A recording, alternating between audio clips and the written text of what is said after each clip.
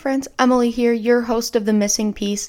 Each week we discuss a new topic in fitness, nutrition, lifestyle, and just overall healthy living in the hopes that you'll find the missing piece to your lifestyle.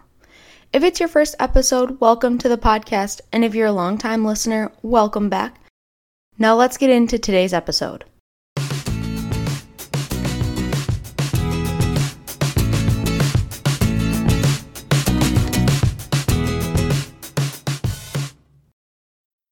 Hey guys, we are back for another episode of The Missing Piece.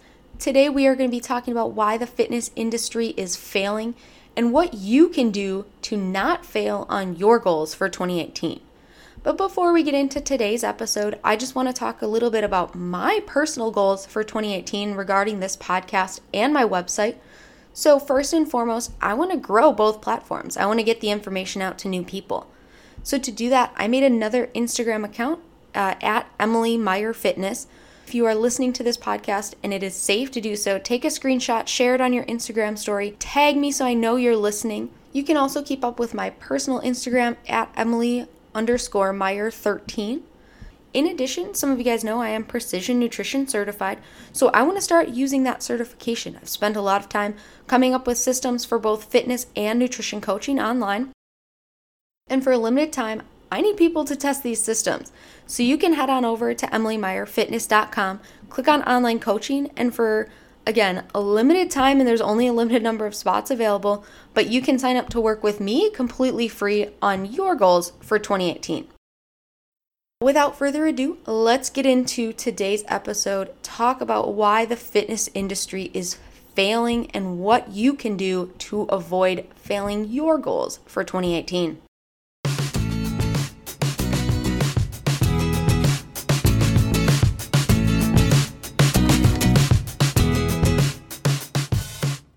The most staggering statistic that proves the failure of the fitness industry is the rising obesity rate. Overall, I think it would be wise to say the fitness industry strives, or definitely should strive, to help others live healthier lifestyles. Regardless, in my opinion, largely due to lack of accountability, the obesity rates are still rising in the general population. There's so much information available, there's so many gyms to join, but why are the rates still rising? People know they should eat healthier. People know that they should exercise, but it's just not happening due to two reasons. I think it's lack of accountability and it's trying to do too much at one time. People go from not working out at all to attempting to work out 6 to 7 times per week, but life gets in the way. It's ambitious to go into 2018 with the goal and want to do everything all at once. But we just can't. It's just not realistic. So there's a ton of information available, and yet we're still seeing these rising obesity rates. Why is that? Why do people know what to do and yet they're still not doing it? That lack of accountability plays such a big role. In addition, some of the information is just incorrect. While social media makes us connected as we've ever been, it also allows a lot of information to get out there. There's a very low barrier to entry. Even when we find the correct information, the information simply isn't enough. We need that accountability. We need someone checking in with us to see. So not everyone's on the obesity spectrum or even close to that. There are people at a healthy body weight for them personally. There's still so many forgotten goals, and in the spirit of 2018, resolutions falling to the wayside after only about a month and a half. People are simply going, like I said, too much, too fast. So what can you do in this failing industry? How can you not fail your goals? First and foremost, my recommendation is to find your why. So your why is simply why you do something. Oftentimes the 10-pound weight loss goal is not about the 10 pounds. It's not even about fitting in that smaller size of jeans. But we'll get back to that in a second. Why is it important to find your why? It eliminates distractions. You can make better decisions when you have clarity and purpose behind your actions. Now, these decisions won't necessarily be easy to make, but you will know what choice you should make. When you have a clear and focused vision for the future, you're better able to plan the little steps. And with the goal in mind, you're able to work backward and determine what you can do today to make progress towards your goal. It's an easy yes or no. If something brings you closer to your goal, go for it. If it's a distraction from your goal, then it's a no. Again, these decisions won't be easy to make, but it will be clear which choice you should make. Second, once you have your why, it focuses your attention. Similar to eliminating distractions, when you have a plan and you know what step is next, you're better able to take action on it. You're focused. You're driven. You know the direction that you're going. Let's take this podcast, for example. So like I said, one of the goals in 2018 is to grow and provide valuable information to more people. With that in mind, and with my steps planned out to get there, I focus each day on the task at hand. So some days that's planning, writing, editing, recording, brainstorming content ideas. But since I have that end goal, I know exactly what I need to do that specific day to get there. It also provides motivation. So joining a gym, often by paying money, people think that that's going to be the end-all be-all motivator. Surely if you've paid for something, you'll be held more accountable to it. And yet we see so many gym memberships go unused. The money is already paid, but it's just not enough to get us there. Once we find our why, we have that internal source of motivation. The external, like spending money, are often fleeting. Yes, a monetary investment entices people into committing to a task, and you can be more accountable to it if you pay for it, but not always. That internal motivation, once you find your why, is so much more powerful. How do you find your why? Personally, I love the practice of the 5 whys from my Precision Nutrition certification. So let's go through a little example of someone who wants to lose weight. Start off by asking, why do you want to lose weight? So I can fit in a smaller size of jeans. 2, why do you want to fit in a smaller size of jeans? Because when I'm wearing a smaller size of jeans, I think I look better. Number 3, why do you want to look better? Because when I look good, I feel good about myself. Okay, number 4, why do you want to feel good about yourself? Because when I feel good about myself, I'm more assertive and confident. Number 5, why do you want to feel more assertive and confident? Because when I'm more assertive and confident, I'm in control and better able to get what I want out of life. Wow. So in only 5 questions, we have gained a lot of insight regarding a deeper reason as opposed to just looking better in a smaller size of jeans. Really, that weight isn't about the smaller size of jeans. It's not about the 10 pounds.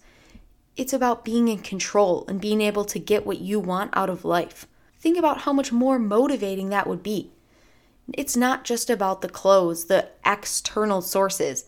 It's about internally feeling in control and getting what you want out of your one life you have to live. I encourage each of you to choose a goal, whether it's fitness or nutrition related, doesn't matter, and go through the 5 whys with yourself. Each time you have an answer, ask yourself why. Why do you want to fit in a smaller size of jeans? Why do you want to lift 300 pounds? Why do you want to compete in this competition? And be honest. When you uncover the deeper why, you'll find one of the most powerful motivators for getting out of bed at that early alarm or doing whatever it takes to reach your goals. Once you have your why, what do? Practice daily excellence. So this is small, daily tasks, nothing huge, that lead you closer to your goal. It doesn't have to be anything complicated, but over time, these small things add up. We can use writing as an example here. Say your goal is to write 200 words per day. At the end of a year, that's going to be around 73,000 words. The average length of a book is 80,000 words. In a year, you've almost written a novel. Yet, 200 words a day seems like nothing. There's a quote that says, we overestimate what we can do in a day, but underestimate what we can do in a year. Oftentimes, we don't notice the importance of the little things. We don't see how those become big over time.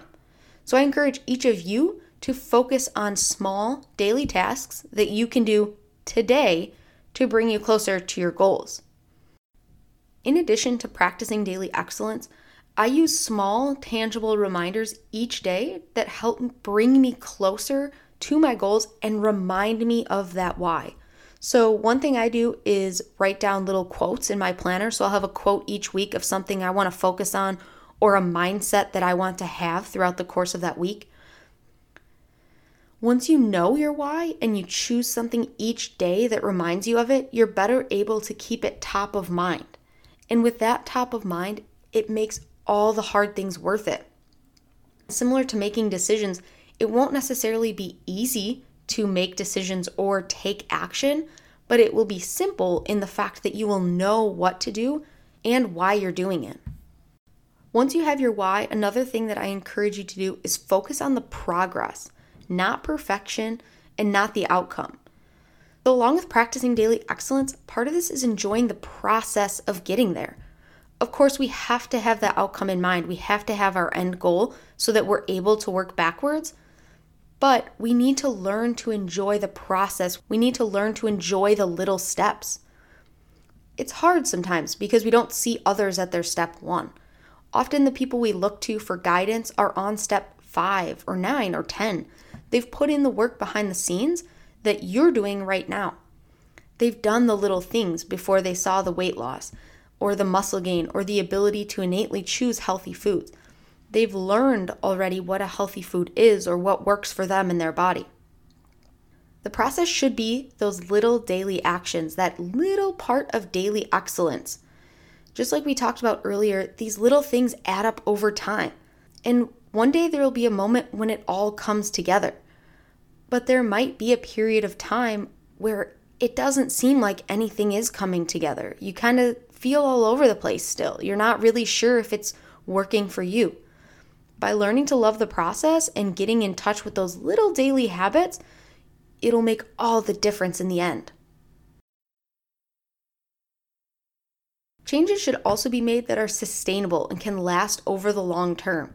When we make our goals little daily actions, we can better stick to them and fit them into our lifestyle. So in previous podcasts, I've mentioned countless times that overhaul doesn't work. When we do too much too quickly, we fail and we aren't able to keep up with it. On the other hand, by practicing daily excellence, we can take small incremental steps to get there. Yes, it might take more time, but it's the consistency that we should strive for, not the perfection. Now, that's not to say we're going to go through phases that might not be enjoyable. Like during a weight loss phase, for example, no one likes eating less food. However, it will be worth it when you know your why. When you know that deeper reason why you're doing something, it will make everything seem worth it, even those tough things. And when we learn to love the process, we can learn to love making new recipes and small challenges to fit certain things into your diet. We learn to focus on what we can add into our life instead of what we're taking out of it. So even though we might be eating less food, we can use more nutritious food or different recipes that we might not have tried if we were just eating what we're used to. So let's think, what can you change right now to help you live a healthier lifestyle? Let's go through 3 examples that I see most often. Number 1, hydration.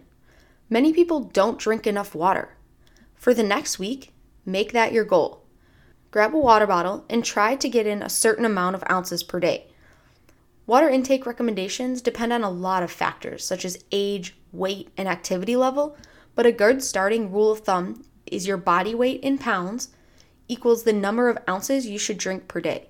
So find a water bottle, look at the number of ounces, and make it a goal to drink enough water throughout the course of the day. A second one I often see is going to bed at a good time. Many causes of injury are not from overtraining, but in fact under-recovering. We don't sleep enough or give our bodies time to rest from a tough workout. In addition, the stress of life adds up and disrupts sleep patterns. Next week, set a goal to go to bed just 10 minutes earlier. Then make it 15, then 20. Before you know it, you're accustomed to going to bed at an earlier time. There's been studies that show our most beneficial hours of sleep are between 10 p.m. and 2 a.m.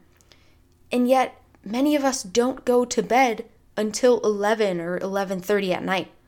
So make it a goal this week to move your bedtime up just 10 minutes and then increase it from there. And my third tip is to find accountability. This can be in the form of friends. Find a workout buddy or someone to hold you accountable to going to a gym and using that gym membership that you may have purchased at the first of the year. This might be in the form of social media. Like I said, social media has brought us more connected than ever before. And now, while I realize that this can be a negative in the wealth of information that's available, sometimes it's overwhelmingly positive. If you don't have anyone in your real life who you can connect with regarding living a healthier lifestyle, finding that community online is sometimes the biggest thing for people. On Twitter or Instagram, you can search locations and local gyms and find people who even live around you. There's countless Facebook groups and other ways to be held accountable. Perhaps this might take the form of coaching. So depending on when you're listening to this, like I mentioned at the top of the episode, you may be able to join my coaching program for free. So you can check out my website at emilymeyerfitness.com in the online coaching tab to fill out the survey to work with me.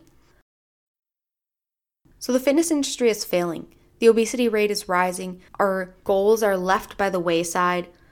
But to change it, it starts with us. Find your why. Find your deeper motivation to stick to your goals.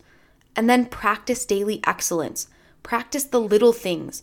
Not going to the gym 6 times when you're used to going once. Practice going to the gym simply 2 to 3 times to start, and then increase from there. Find the accountability, whether it's in friends, whether it's in social media, whether it's in a coaching program. Seek out information from qualified professionals. Learn what works for you in small incremental steps, not huge overhauls. All right, so that's all I have for you guys this week. What are some of your goals for the new year? Have you discovered your why? Have you worked through that 5 whys exercise? Let me know on Twitter at Emily_Meyer13, and I will talk to you guys next week. Bye.